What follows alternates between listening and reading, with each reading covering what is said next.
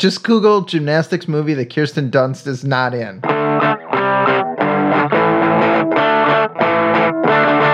And welcome back to another episode of Exposing Ourselves. I'm Travis Ritchie, and this is episode 49. This is the show where we expose each other to new things. Matt, a big music fan, will assign me one of his favorite music artists to listen to each week, and I, a movie buff, will give him one of my favorite films, and we come together on this podcast to discuss it all. And with me, as always, is my very good friend... Matt Runquist. Hey, Travis, how you doing? This week, I watched the movie Chronicle, and you listened to the artist Halsey. Yes, indeed. I think this is going to be a very exciting episode. I'm really looking forward to it, actually. I really am as well. Most importantly, I am in Florida right now, so now I'm 3 hours away from you. By episode 200, I should actually be on the other side of the world. Nice. And that's assuming I just stay in one place. So, yes, that's assuming if you just stay in one place and I just keep traveling further and further away from you. Yep. No. Well, I mean, eventually the world is round, so you'll travel further and further and then eventually start coming back, and then you'll be in the same place as me. I can't tell you how glad I am to learn that you are not a flat earther. No, I'm not. That's I'm not. Really you know great what's news. funny is I actually I don't know why this seems related, but I just auditioned for a game show today. Okay. And it's a quiz show, and it's all like brain teasers and puzzles and stuff like that. And I did very well on the test, but I've realized during taking it that I got a couple of the answers right by accident, by imagining some answer that wasn't actually the real answer that they meant. So that was interesting. But yeah, did very well, and I'm moving on to the next round. So here's hoping I do a game show and win a lot of money. I really look forward to that because then we can take our podcast to the next level for sure. The next level. We can spend that $25,000 that they're asking for to advertise on some NPR show. Exactly, something like that. Exactly. Can you imagine like spending $25,000 and then like what do you make back from that? Yeah, we get like 100 new listeners, which converts into it would be more. I got to give us credit for being an appealing show. Our whole thing is I think a lot of fun. So I feel like we'd get more. Oh well, I love that. I love that optimism. I love that. I am anything if not an optimist, or nothing if not an optimist. I am everything and an optimist. I think that's exactly right. How are you doing down in Florida? What's going on? I'm doing pretty well. I know why you're there. We've talked about it, I think. Yeah, we've talked about it. My wife is painting a house, and I'm doing a fair bit of painting as well. But I'm watching the dogs during the day and getting up on the roof and painting some of the higher stuff. But that's all done with now, thankfully. And so now it's all going to be down on the ground. It's mostly a one-story house. There's just sort of a peaked roof in front and back that I had to do. So that's kind of it. Like, that's what I'm doing down here. We had a nice drive down. We just missed a hurricane down in, not a hurricane, a tornado. It's like a hurricane. It's smaller and more intense. In just outside of Nashville, we were driving along and we saw trees that had been actually completely torn off of, like, so I've seen trees like ripped out of the ground before, like the roots, but this was like the trunks were like snapped in half. It was one of the most intense things I've ever seen. And apparently it had gone through like a half hour earlier. So we kind of missed a direct tornado hit by not a lot. Amazing. Thankfully, that's crazy. Yeah, thankfully we do stop a lot, and so we were a little slower than we might have been. Ooh, yeah, I've seen that before. And actually, when I moved to Nashville, they had just had a hurricane go through the neighborhood that I moved into, and so our dog walked by a lot of the. Did I say hurricane? I meant tornado. You did say hurricane. That was your fault. Yeah, that's my fault. I believe in that. But the tornado went through, and you could see kind of the path and the ripping off roofs of houses and twisting trees off their trunks.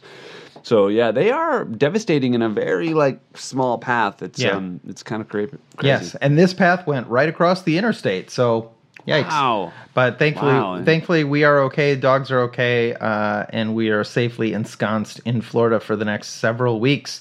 So we'll be doing a few of these episodes. That's great. I had wondered whether you were driving with the dogs because we talked while you were in the car, and it occurred to me whether you had the dogs in there with you. And yeah, they were. Yep. I'm glad they're doing well. Yeah. How was your week, Travis? Well, my week has been pretty good. My dog is doing okay. She's sitting over on the bed just out of frame, but she's doing well. She got into a little bit of a scrape at the dog park this morning, and I was really upset with her because she was a littler dog, and I ended up having to pull her off of the dog, and I don't know what happened. I think the dog was after her ball, or they were after each other's balls, and they just got like It's not funny. It's not funny. It's serious. And so, but I had to literally pry her. Yeah. Like she had a really good grip on him, and I pried her jaws off, and no one was hurt, no one was bleeding or anything like that. Thank goodness. Yeah. But I was very upset at her because I raised her to be gentle, and we socialize a lot. So this type of behavior is abnormal in the time that I've had her. So so we're gonna have to do some more training and stuff like that. Yeah, that's scary. Other than that, my show went on hiatus on Thursday, and we had a holiday party after that, which was great because everybody was there, and everybody was very complimentary about me and my job on the show. And one of the producers actually said he was waiting. He just was so excited for the time when I break out and get famous, and he's excited for that for me, if that ever happens. But it's nice. I also, what's funny, I got a notification. I'll turn off my Do Not Disturb, but it was from Cameo, and I actually got a cameo this week, which I haven't done in probably it's been a couple months since I had a cameo last. So that was fun to do. Yeah. And it was for Pretty Little Liars, which fun. is not the thing people normally ask me to do it for. Usually they want me to dress up as Inspector Spacetime and do a little inspector message. Yeah, I was not a Pretty Little Liars fan or anything, but I did see a couple of your appearances on that. You were super creepy, which I think was the goal, right? Yeah. It was. They call him Creepy Harold, and it was a Norman Bates type character. Yeah. That was a fun episode where I actually had to, when I got the audition, I was researching. It was very clear from the script that it was a Psycho homage, and they wanted a Norman Bates type. So I actually rewatched Psycho and researched Anthony Perkins' performance, which is, to my money, one of the best acting performances of the 20th century. And I found one of the little things I found was that Anthony Perkins decided that Norman was always eating. Like, even if it wasn't a scene where they were having sandwiches, he carried around a little bag of candy corn and would always be munching it during a scene. So on my way to the audition, I stopped and got a bag of candy corn from the Ralphs and was munching on it in the audition, which is generally a bad idea. Like, you're not supposed to have props in auditions unless it's a phone or something that you would normally carry around with you. And certainly, like, eating food is a little verboten.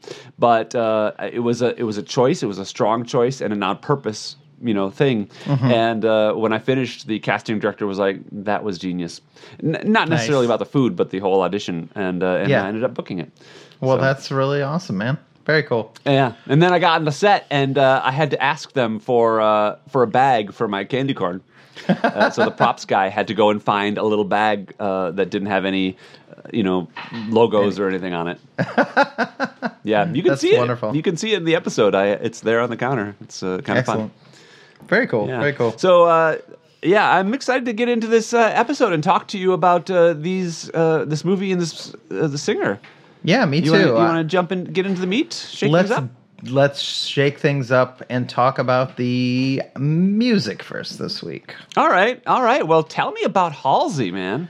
Halsey is a singer-songwriter out of New Jersey, and I quite like her. She works in sort of the pop genre, but addresses subjects that I think are not as commonly addressed by some of the other artists. She talks a lot about mental illness. Obviously, there's a lot of relationship stuff, which is maybe a little bit more common, but she clearly has lived a pretty rough life and talks about it pretty openly in her music. And I really, really like her. I didn't tell you last week, my favorite of these songs is a song called 3 a.m., which is about, I guess, trying to make connections with people in the internet age. There's a couple of pretty big hits on here. I'd be really surprised if you hadn't at least heard one or two of them at some point while walking through a mall or something like that. Possible, maybe. Yeah. But anyways, what'd you think of this? This is similar to some things we've done before, but I feel like it's got an interesting twist. Yeah. So Matt, this was a lot of fun to experience, this album, and I should say this is her third album. It's Manic. It came out in 2020. I almost gave you her debut album, which came out in 2015, and which is also very, very strong.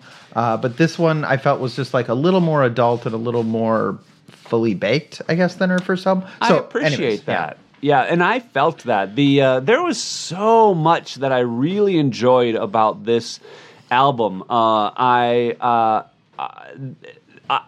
me say this. I didn't dislike anything, right? So there was nothing that I was like, I don't like that. And one of the things I want to preface this by is saying that, do you know how I often say that listening to these albums on my headphones is not probably the experience that they're meant for, right? Yeah. In this case, I really enjoyed having the audio right into my ears. And I think it's because the production of this album is so meticulous and specific, and so you can really hear that in the way the lyrics are mixed and the vocals and the instruments, and there are a lot of little interesting choices made with different instruments that are put in, and I thought it was really good. It caught me from the start. There were.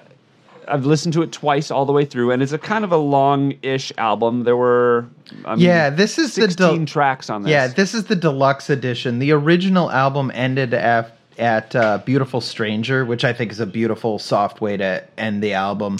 So all the tracks that were after that are sort of like deluxe edition tracks. Interesting. Yeah, I can see that. Wow, that's a lot. And I can see how those would be a little bit extra. Although even the last song on the album is, it was 929. I remember being pretty good too.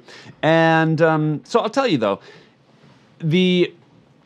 I also watched the video you sent me of Halsey performing on Saturday Night Live, and she paints while she performs, and it's a very interesting performance. And you can see how extraordinarily talented this woman is. And she is, I guess she's very young, in her 20s. Yeah, she's in her mid-20s now. Yeah, she was about 17 when she was discovered. Wow, and that just, it's one of those things that makes you feel a little inferior as a creative person sometimes when you come across that. But it's undeniable to get this. You can super see the talent that goes into this. One of the things I really loved listening to it was the lyricism. And not only the lyrics themselves, and I don't know if she's writing them or if she has writers that are doing this for her or what, but also her ability to deliver lyrics in a good way, in a very interesting, almost rap kind of way. But she's the lyric. I don't know, man. It's very rhythmic. It's rhythmic, but I'm really picky with lyrics, and you know this. I've criticized some bands for having lyrics that are unnecessarily poetic, and then on the other hand, not poetic enough. And this really goes right through the middle, and has that perfect. It delivers imagery, but also the words sound good to your ear.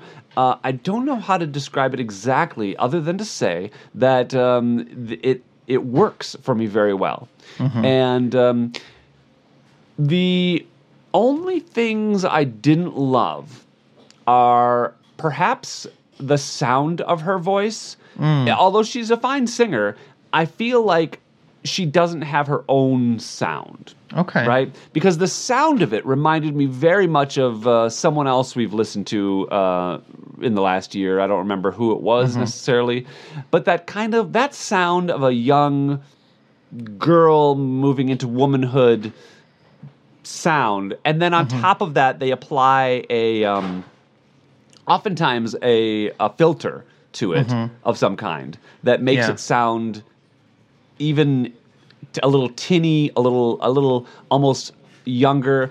I feel like it might be influenced, and I don't know if this is true, but a little influence from like K-pop type sound. Okay. And that's what it feels like to me. It has that kind of that like Japanese Asian pop kind of anime type cartoonishness to it, a little bit here and there. And I didn't love that. The other thing is, I don't like the swears. I don't think she needed the swears. You know, she drops an F-bomb a few times, and I don't know. I don't like, call me Puritan, but I don't think that is necessary. And certainly it's not going to appear on the radio edit of whatever song these are. So I don't know how they edited those out, whether it's just like they have a blank where the F word is, or if they replace it with something like, you know, like a TV edit. Well, first of all, yeah, you're a Puritan. Second of all, typically what they do, so it's not like when we were younger and they would literally just drop the vocal entirely. Typically, they will either do an alternate lyric, or they will like repeat something. So that it sounds very natural on the radio now. It's not like the days of bleeps or dropouts are long gone. Radio edits do sound similar, and there are a few songs where I actually prefer the radio edit because they're a little more clever. Not with Halsey. I think you're absolutely wrong about Halsey. She should definitely swear. If you listen to the stories of some of these relationships, she should probably be swearing more than she has. Yeah. Well, and I'll talking about the relationships right off the bat. I think they are you really get what these relationships felt like, and it opened up a lot in me about, you know, thinking about my relationships and the way I was hurt, or you know, the person that I was in a relationship with, and so for that, I think I would really commend her and her team, or you know, whoever was responsible for writing these songs, to I'm getting I don't know if you can hear that siren going by right outside. Yeah, sorry about that. Live radio during the day, and but yeah, I really the heart is really there, and that feeling of how being in love and being loved and having your heart broken. And the passion of relationships, all that is in here, and I really liked it. Yeah, I mean, there is, you know, I want to say there is a theme in her music of dating older men, and I think that this is a really, I want to say, you know, she obviously comes from a very rough background. She struggled with drugs early in her life. She struggled with mental illness earlier in her life. Oh, and I had no idea. That wasn't obvious to me at all. Well, I just, what I was going to say is that people who enter the music industry young do sometimes end up, you know, with sort of Svengali-like people around them who don't have their best interest at heart, or, you know, and she seems to very much have her eyes open about how those relationships affected her. Not on this album, but on her earlier album, she actually refers to someone's gray hair, you know, and in this album, she has that song that I pointed out to you, I Hope You're Sad, I think is what it's called. You Should Be Sad. And, you know, like I said last week, it sounds like such a dumb line, right? You should be sad. It's like very on the nose, but the way that the song evolves and the way she talks about it really, I think, puts you it helps you understand her situation. And I really love the line about how she's glad she never had children with him because he can't love anything as much as he loves himself. And I think that she does a wonderful, wonderful job of taking and bringing people in and helping them understand her situation, even if it's not, clearly it's not my situation, right? And has never been my situation. And a lot of that's very relatable, too. There's a line in that song where I had no warning about who you are. And I feel that's something that I dealt with, too, with one of my exes. It's like, we spent a couple of years before I really got to know who you were. And it wasn't okay. So, yeah, very much so. And, so even the things that are very specific are still very relatable. And I really love that about her. The other song, obviously, I did want to mention 3 a.m., which I think is just a great, upbeat pop song that I love. I just love listening to it. I love the chorus. I'm going through the numbers in my phone because I don't want to spend the night alone. But every time I am in front of a person, it's not as good of an experience as sort of the online, sort of mediated interaction, right? And there was something about needing a digital interaction because when it's physical, it's not as good. Yeah, and the rhyme was good, but also just you're like, yep, I get it. It was very, and also I didn't quite mention this, but the sound quality of the lyrics. I often harp on that about how the mix isn't enough to really hear the lyrics, and that's not the case on this. You can really hear what she's saying. Because the lyrics are, I think, so well done, that's important. Yeah. And to really get that. Yeah. Yeah. The production value of what she does is very, very high, but it's never the most important part of her songs. The most important part of her songs are the lyrics and the, the melodies and choruses are really good too. But it's really about the lyrics with this one, and they really stand up. Yeah, there was the only thing that I might harp on a bit, if I'm being picky, is that. So I mentioned that I didn't think that Halsey had really a sound of her own to her voice, but also I would have liked maybe a touch more variety in the songs themselves, just a smidge. But even that, I got a lot of. There was a lot of variety as far as the type of music, so maybe that's being too nitpicky. But it's. I guess I'm used to the days when, say, Madonna would write have an album, and one song would be a completely different type from another, and I feel like those days might be gone in a way that we don't get that kind of variety within an album anymore. Yeah, and I don't think we get that variety on the radio anymore either. I would say genres are much more narrowly defined now, and even like, so pop is pretty wide-ranging of a term, but at any given time, most of the pop is kind of going to sound like other pop. Well, and I did have a couple of songs in here where I'm like, oh, this reminds me so much of something else. There was one song I was trying to spend all morning trying to come up with. Maybe you would know. It's I don't know if it's a country song or a pop, but it's it goes da da da da da da da da da da da da da da da da. You know what well, I know which Halsey song you think that sounds like, but I don't. Because first two strips, and I feel like I can't remember what it is, but I'm like, I know this from somewhere, and I can't remember if it was a Carrie Underwood or I don't know. No, I would agree. The chord progression sounds pretty familiar. Shakira or something.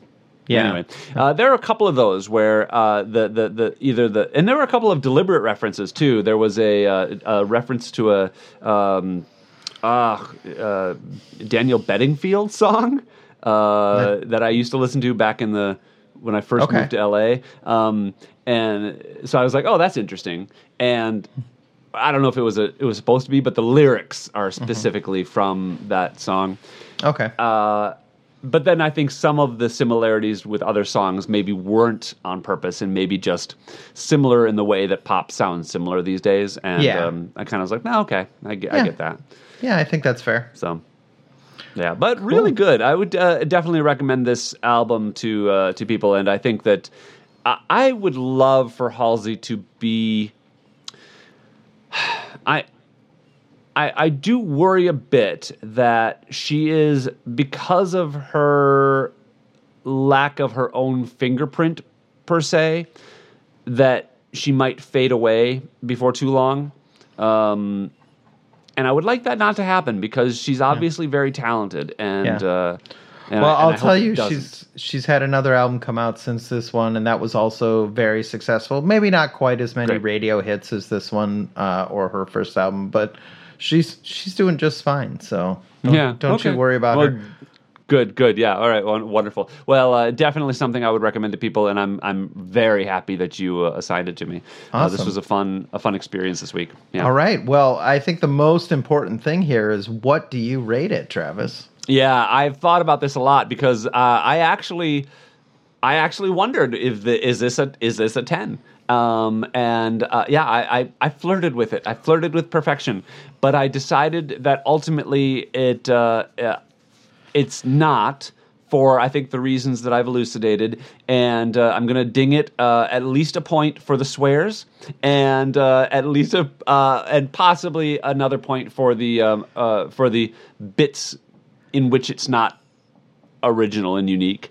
And so I'm wondering if it's an 8 or a 9. And I am alternating between those two. And I guess I'll ask, what do you think? What do you think I should rate it? 8 or a 9? I think you should definitely give this a 9. I think it's being overly harsh to deduct a full point for each of those pretty minor quibbles. Sure. Okay. Fine. Yes. Yeah. Okay. All right. Yeah. Great. Well, it's Christmas, so in the spirit of the Christmas season, I will give Halsey a 9 for sure. And how about you? Well, thanks, Scrooge. I'd agree. This is a 9 for me. I really love Halsey. I own this album on vinyl, and I listen to it regularly. It's really fantastic.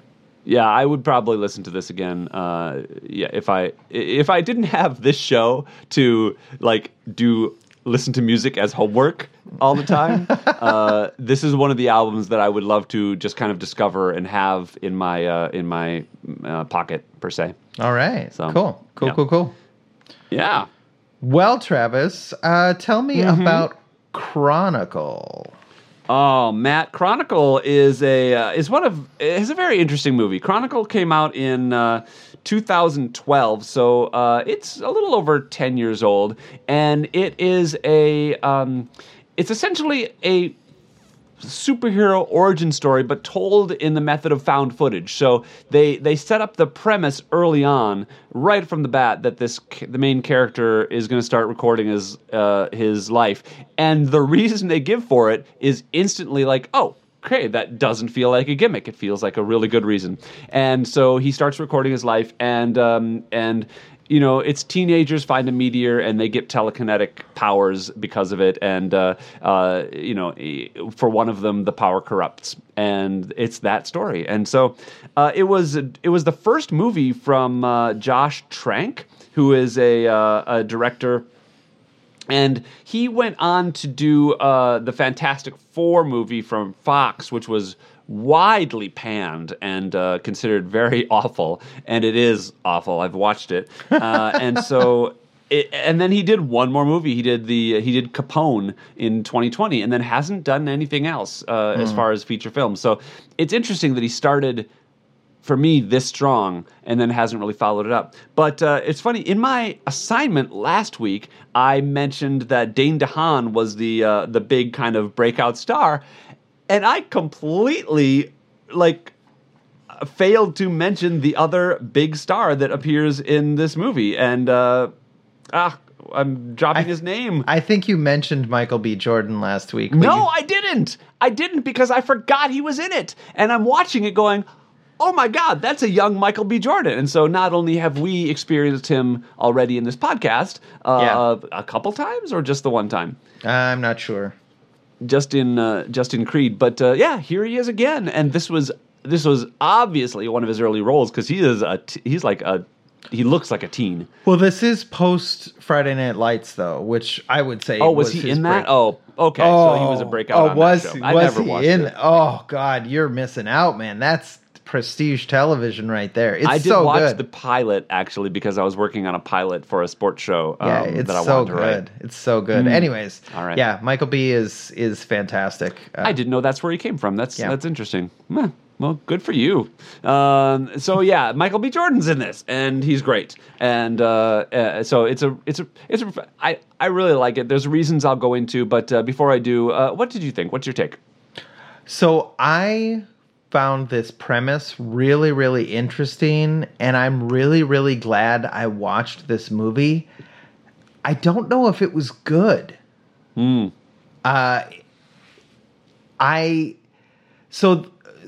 think the elephant in the room is that this is a found footage movie. And like you said, there is a justification for why so much of the footage the Dane DeHaan character shoots exists.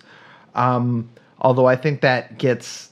I think they lean very hard on that justification for like months and months and months worth of filming that aren't necessarily totally justified. But more importantly... For me, I didn't understand why this was a found footage movie. I didn't understand because for me, I think you have to tell people like why is this a found footage movie? Why did we want to make this a found footage movie? What problem is being solved by this being a found footage movie? And I don't think it gained anything from being a found footage movie other than it gained like.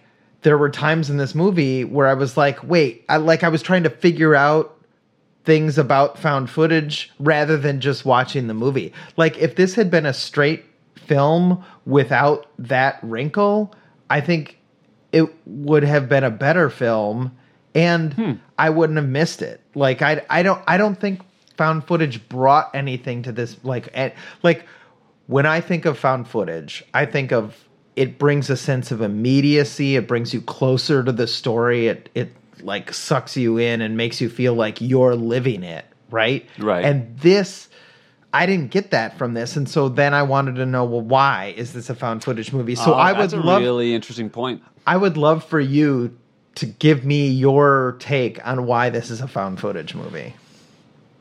Other than they were popular at the time, right? Right. Well, I think it's probably that. Like it's a hook, right? It's a challenge. And I think for me, one of the reasons I liked this movie more than I probably would have if it were just a straight movie, and it's an interesting story, and I like the characters, and I like the acting and everything in it, but I think one of the reasons I especially like it is the filmmaking challenge of it, which is to do a special effects driven movie in this found footage style. So you're using cameras that don't support a lot of resolution or a lot of detail, and you're trying to put in photorealistic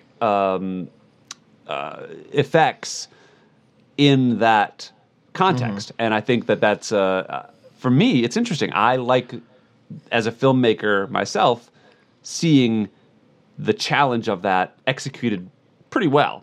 And but now that you say that, I don't know if I necessarily have a narrative reason that it has to be found footage versus any other thing other than right. And if you think about, so traditionally horror movies is like the meat and potatoes of found footage, right? And I think that right, you're solving a couple of problems, right? A lot of horror movies are shot on very, very low budgets.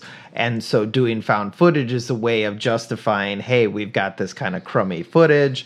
But also, like I said, the immediacy of found footage is so important for that horror genre, right? And here, you've got clearly a pretty decent special effects budget and a pretty decent overall Not huge. budget. The whole movie's budget was like $15 million.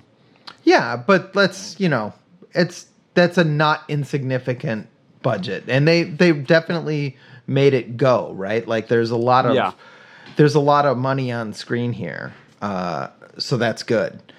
But for me, I don't feel like it justified that. And I was constantly not constantly, several times through the movie, I was sort of distracted by it. I was like, wow, that's a really, really high resolution shot for a, camcorder.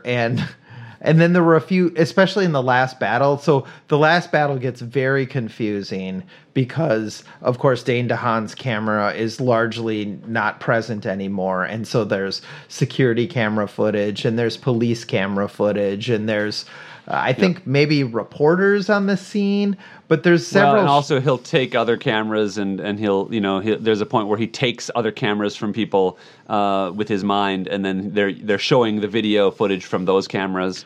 Yeah, and I thought it was I liked the uniqueness of that personally, but I guess I understand how it doesn't add to the story. Yeah, it was just sort of mentally crunchy for me at various points through the movie. So yeah. I can see. I enjoy that kind of thing. I enjoy that kind of mental. It almost is almost a brain. It's a puzzle almost. Sure. And I can see how that might not have been enjoyable to you in a way that it was to me. Yeah. But okay. So moving on from that, the story is really interesting, and I like.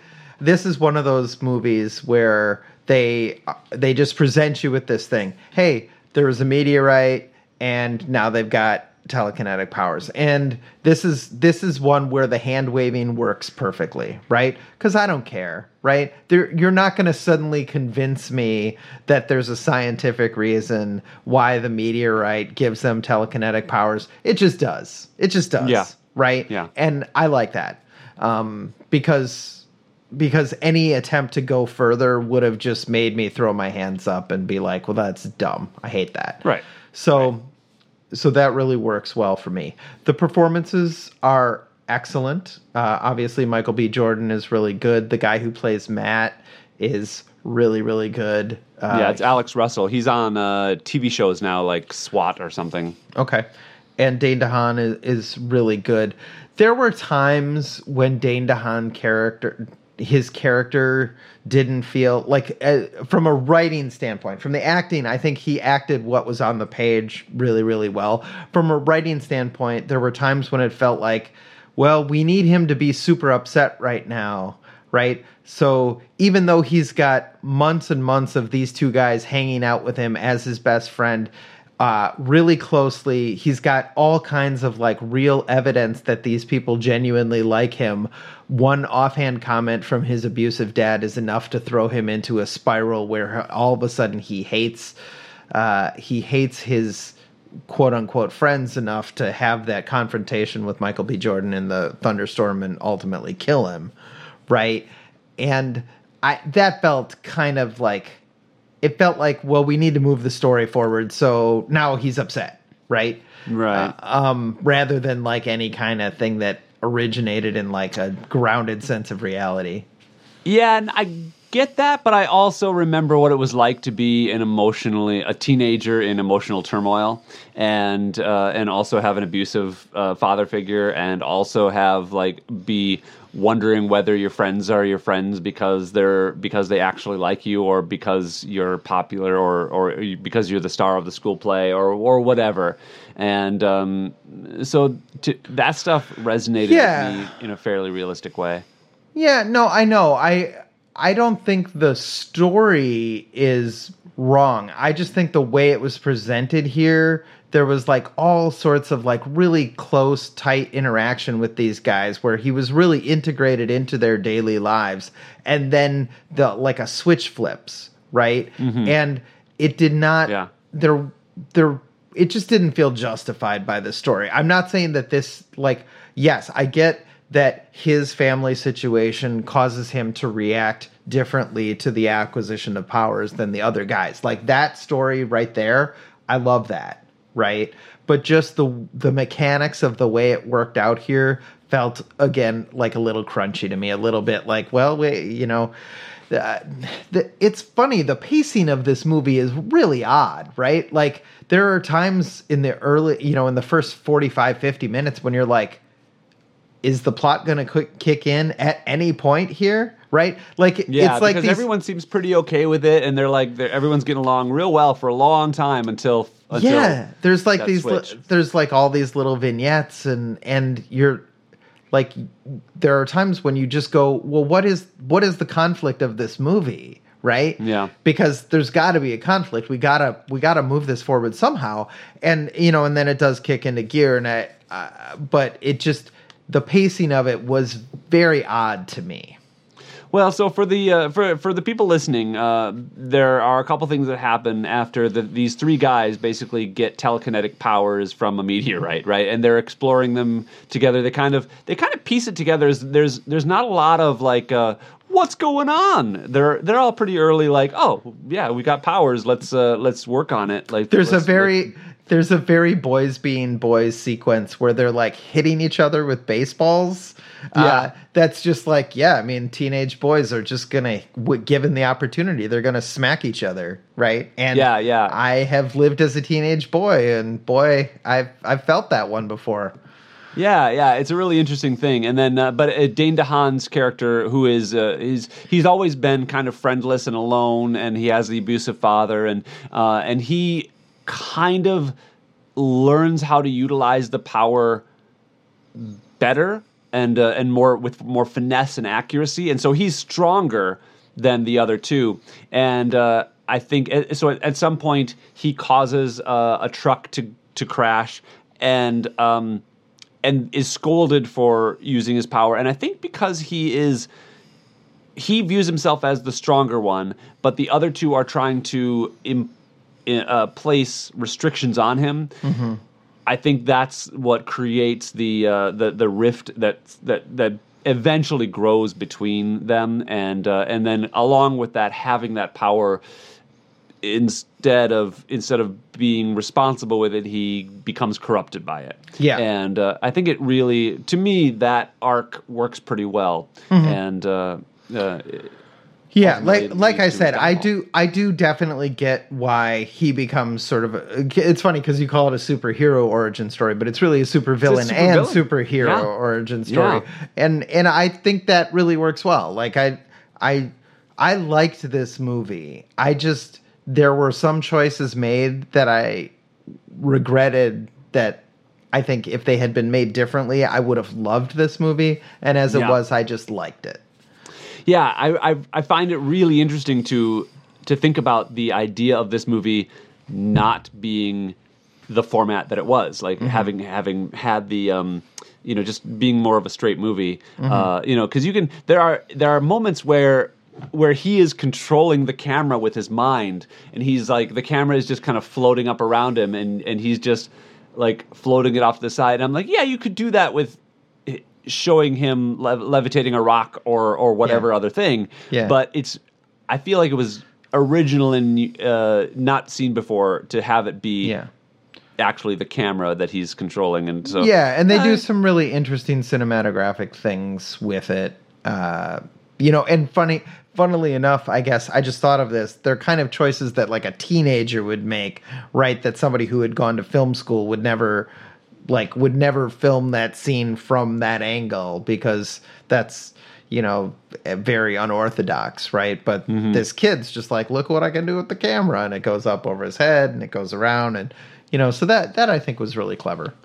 Yeah. The other big found footage movie that comes to mind as far as sci-fi would be Cloverfield from J.J. Abrams and that crew. And I feel like that was around the same time. Maybe, I don't know if it was a little earlier or later. I think it might have been a little earlier, but yeah, it feels like it would have been, right? Yeah. Anyway, but that also was a pretty good, special effects in this kind of movie. But I also think that one had a bigger budget, if I'm not mistaken. Like, I think part of the magic of this was that doing it all for $15 million was pretty cool. And, yeah, he definitely did not waste the studio's money on this. No, it's good, and it's really a shame that his next movie, which did have a huge budget, he went from this to like a full-on superhero movie. Like, he got the Fantastic Four, which is one of the royal families of comic books, and it just ended up being very bad because Fox was just trying to keep the rights, and that's why and that's never a good reason to make a movie. Yeah, I think, but Fantastic Four has really never been well served by a movie, right? I don't know. I like the first. I like the one that was originally made with Michael Chiklis and Jessica Alba and Captain America, Chris Evans as Johnny Storm. I really liked that one. Okay. Yeah. And even the sequel with the Silver Surfer was pretty good. Like, I don't know. They weren't especially good because I feel like at the time Marvel really hadn't shown up yet with a you can do good superhero movies, with good deep stories. I don't know if that had happened yet. All we'd had is maybe we'd had Batman and we'd had X-Men, which was pretty good. X-Men 2 especially was one of my favorite superheroes of all time. So I don't know, but it was still early days when those first Fantastic Four movies came out. Anyway, that's off topic. Yeah, and you know what we just said about this Chronicle being actually a supervillain origin is pretty good. And having watched Joker with you, I feel like I really like a good villain origin story where you actually get real motivations and real, outcomes. You could certainly complain that you're humanizing these people that are doing all these awful things, but I think one thing that I've always found to be true is villains never think they're the villain. Oh yeah, that's rule number one. Yeah, nobody ever thinks that I'm the bad guy. They always have a justification, and seeing those stories, knowing that they really are a bad person and they do bad things, right? So, I mean, the classic problem is, the young teenage boys who are like, the Joker's amazing, right? And they take the entirely wrong lesson from Fight Club or, any of these other films like that, where they're like, oh yeah, Tyler Durden, I love him. And it's like, no, that's not the point. But yeah. But I think, people who lack the ability to think deeply about such things. Yeah. So, anyways, I like this and I found it interesting and I'm glad I watched it, but it felt very flawed to me. Interesting. Okay. All right. Yeah. Great. Well, do you want to go ahead and give it a rating? Well, I would say it's about average, but I love Michael B. Jordan, and so that definitely gives it an extra. No, I'm kidding. This was a 6 for me. It's above average, but the sort of the significant issues with it really brought it down a little bit in my estimation. I just wanted to do your trick of like giving a very specific reason for a point. Well, it's funny because I also like Michael B. Jordan, and I like him in this, but I think that he wasn't the best part of this movie, strangely enough. And as powerful an actor as he has become, he was pretty much, just a decent young Honestly, actor at this point. he's playing his Friday Night Lights character at the beginning of the movie, like which makes sense. He's a high school, football quarterback. No, cool, yeah. Very charming, very handsome, and so it's completely understandable that he has risen to the heights that he has. Yeah. Well, you're 6. I'm gonna counter this. Boy, I don't know. I really like this, and I'm struggling to think of something I didn't like about it, other than the some of the effects are dated a bit, And you're right. Some of the acting isn't always consistent necessarily. So, but I still think it feels original as an idea, even though it's 13 years old and there have been other takes on this story. I'm gonna give it a 9. Nice. Boy, Very that cool. surprises me. I didn't think I was going to do that. Yeah, I guess when you introduced this movie last week, I did not get 9 vibes off of you, but I like that. I like that a lot. Yeah, this is probably the 3rd time I've seen it, so it's not a movie that I've revisited a lot, but I think it's a strong movie. Yeah. That's really cool. That's really cool.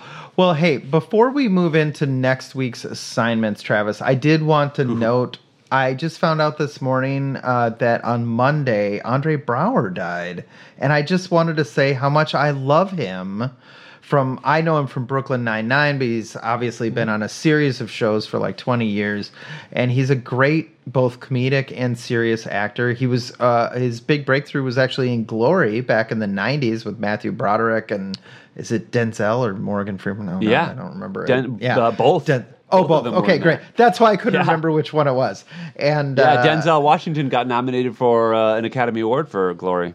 Yeah. But anyways, really sad news that Andre Braugher died at the age of 61 this week, and I just wanted to note that. That is, I've met him before. He had been to a show at Acme, and that was what a shame. Yeah, he's a really sweet guy. We lost this year.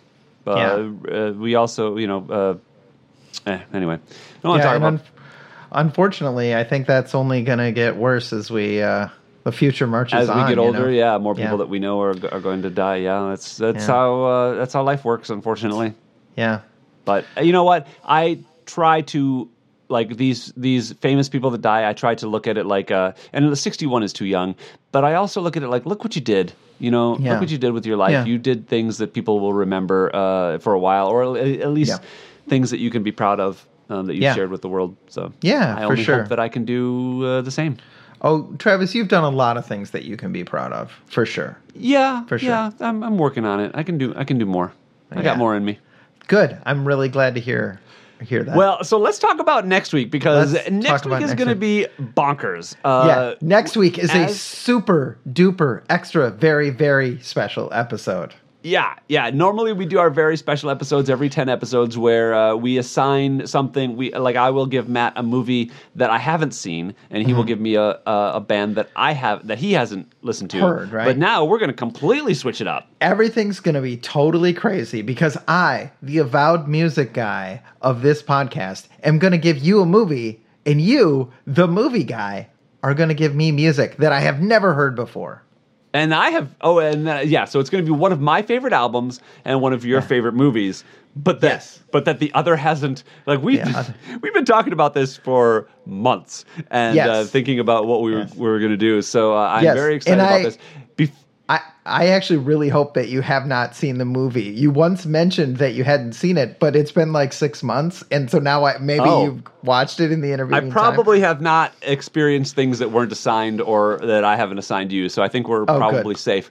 But I also will say on a side note, one of the things that listeners should look for is a little tidbit extra episode. We are going to release your podcast with your nephew as a little side thing, and maybe we'll record a little intro for that.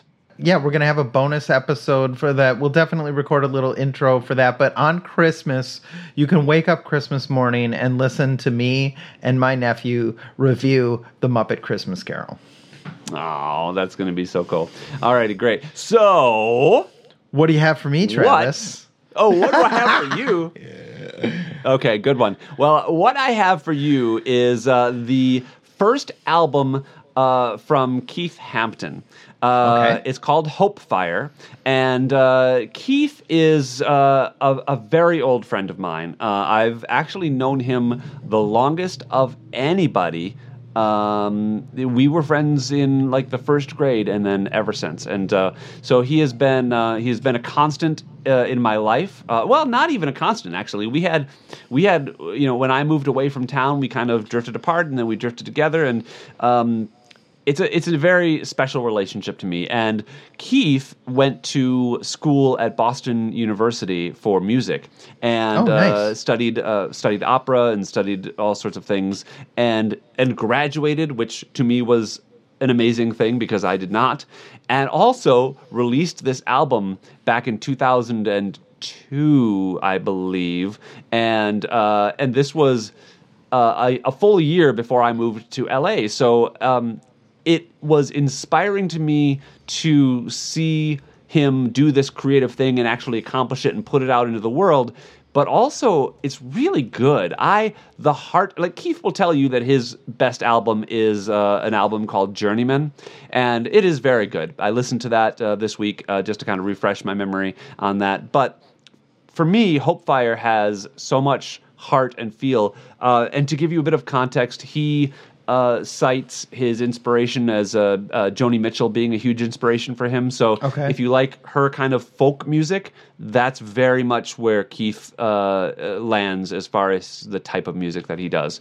So I hope you like Hopefire, and that's what I'm going to have you listen to. That sounds really cool. I'm very excited to hear that. Hey, Travis, do you like Dick? What have you got? Do you like Dick? I love... I mean, without being oh, sorry. too explicit. I meant to say, do you like 1999 American movie Dick? Have you seen it? I don't know. What is it? I don't know. Oh, good. You haven't seen it. I'm really glad to hear that. So wait, what? There's a movie called Dick. This isn't like the Dick Cheney movie, is it? No. There's a movie called Dick from 1999. Isn't the Dick Cheney movie also called Dick? Oh, my God. Travis, I'm going to need you to stay focused here, okay? I'll shut up. Go ahead. What? Tell me about Dick. It's a 1999 comic reimagining of the Watergate scandal that stars Kirsten Dunst and Michelle Williams as two warm-hearted but unworldly 15-year-old friends who, through various arbitrary circumstances, become Deep Throat. Oh. Yes. Oh. I've heard of this movie, but have never seen it. Yes. This is the movie you're giving me? This is the movie I'm giving you. I'm giving you a comedy, Travis, and it's really I get it. You have said that we have not had enough comedies, but this is one of your favorite movies? Yeah, I love this movie. It's so good. Okay. Yeah. All right. I am all in for it. This is going to be great. I think you're really, really going to love also the person who plays Dick Nixon, Dan Hedaya. Oh, yeah. I've enjoyed him in some things. You know, it's funny, and he's actually really good with comedy. I did not particularly like his casting in Alien 4, but that was the director's fault. Yeah, that was the director's fault. You know, and I love. It's funny. Kristen Dunst did a Cheer movie. Did you see that? You've probably seen it because of your daughter. I'm a huge fan of Bring It On. No, I saw it well before. Bring It On. Yeah, I'm well familiar. I really like that too. Did you see the gymnastics movie that she's not in? Someone else was in it. Did you see the gymnastics movie that Kirsten Dunst is not in? You're going to have to narrow that down slightly, but I don't think I have seen that. I can't remember what it's called, but what's gymnastics? Just Google gymnastics movie that Kirsten Dunst is not in. Google gymnastics movie, no Kirsten Dunst. Wait, where's my? Well, first of all, her name is Kirsten Dunst. Kirsten Dunst, not in a gymnastics movie. Bring It On. Wait, no, that's Bring It On. That's the one she is in. And it's cheerleading. Yeah. Gymnastics movie comedy. Stick It is the movie. Oh, I have not seen that. I have not seen that. You should watch Stick It because it's fun.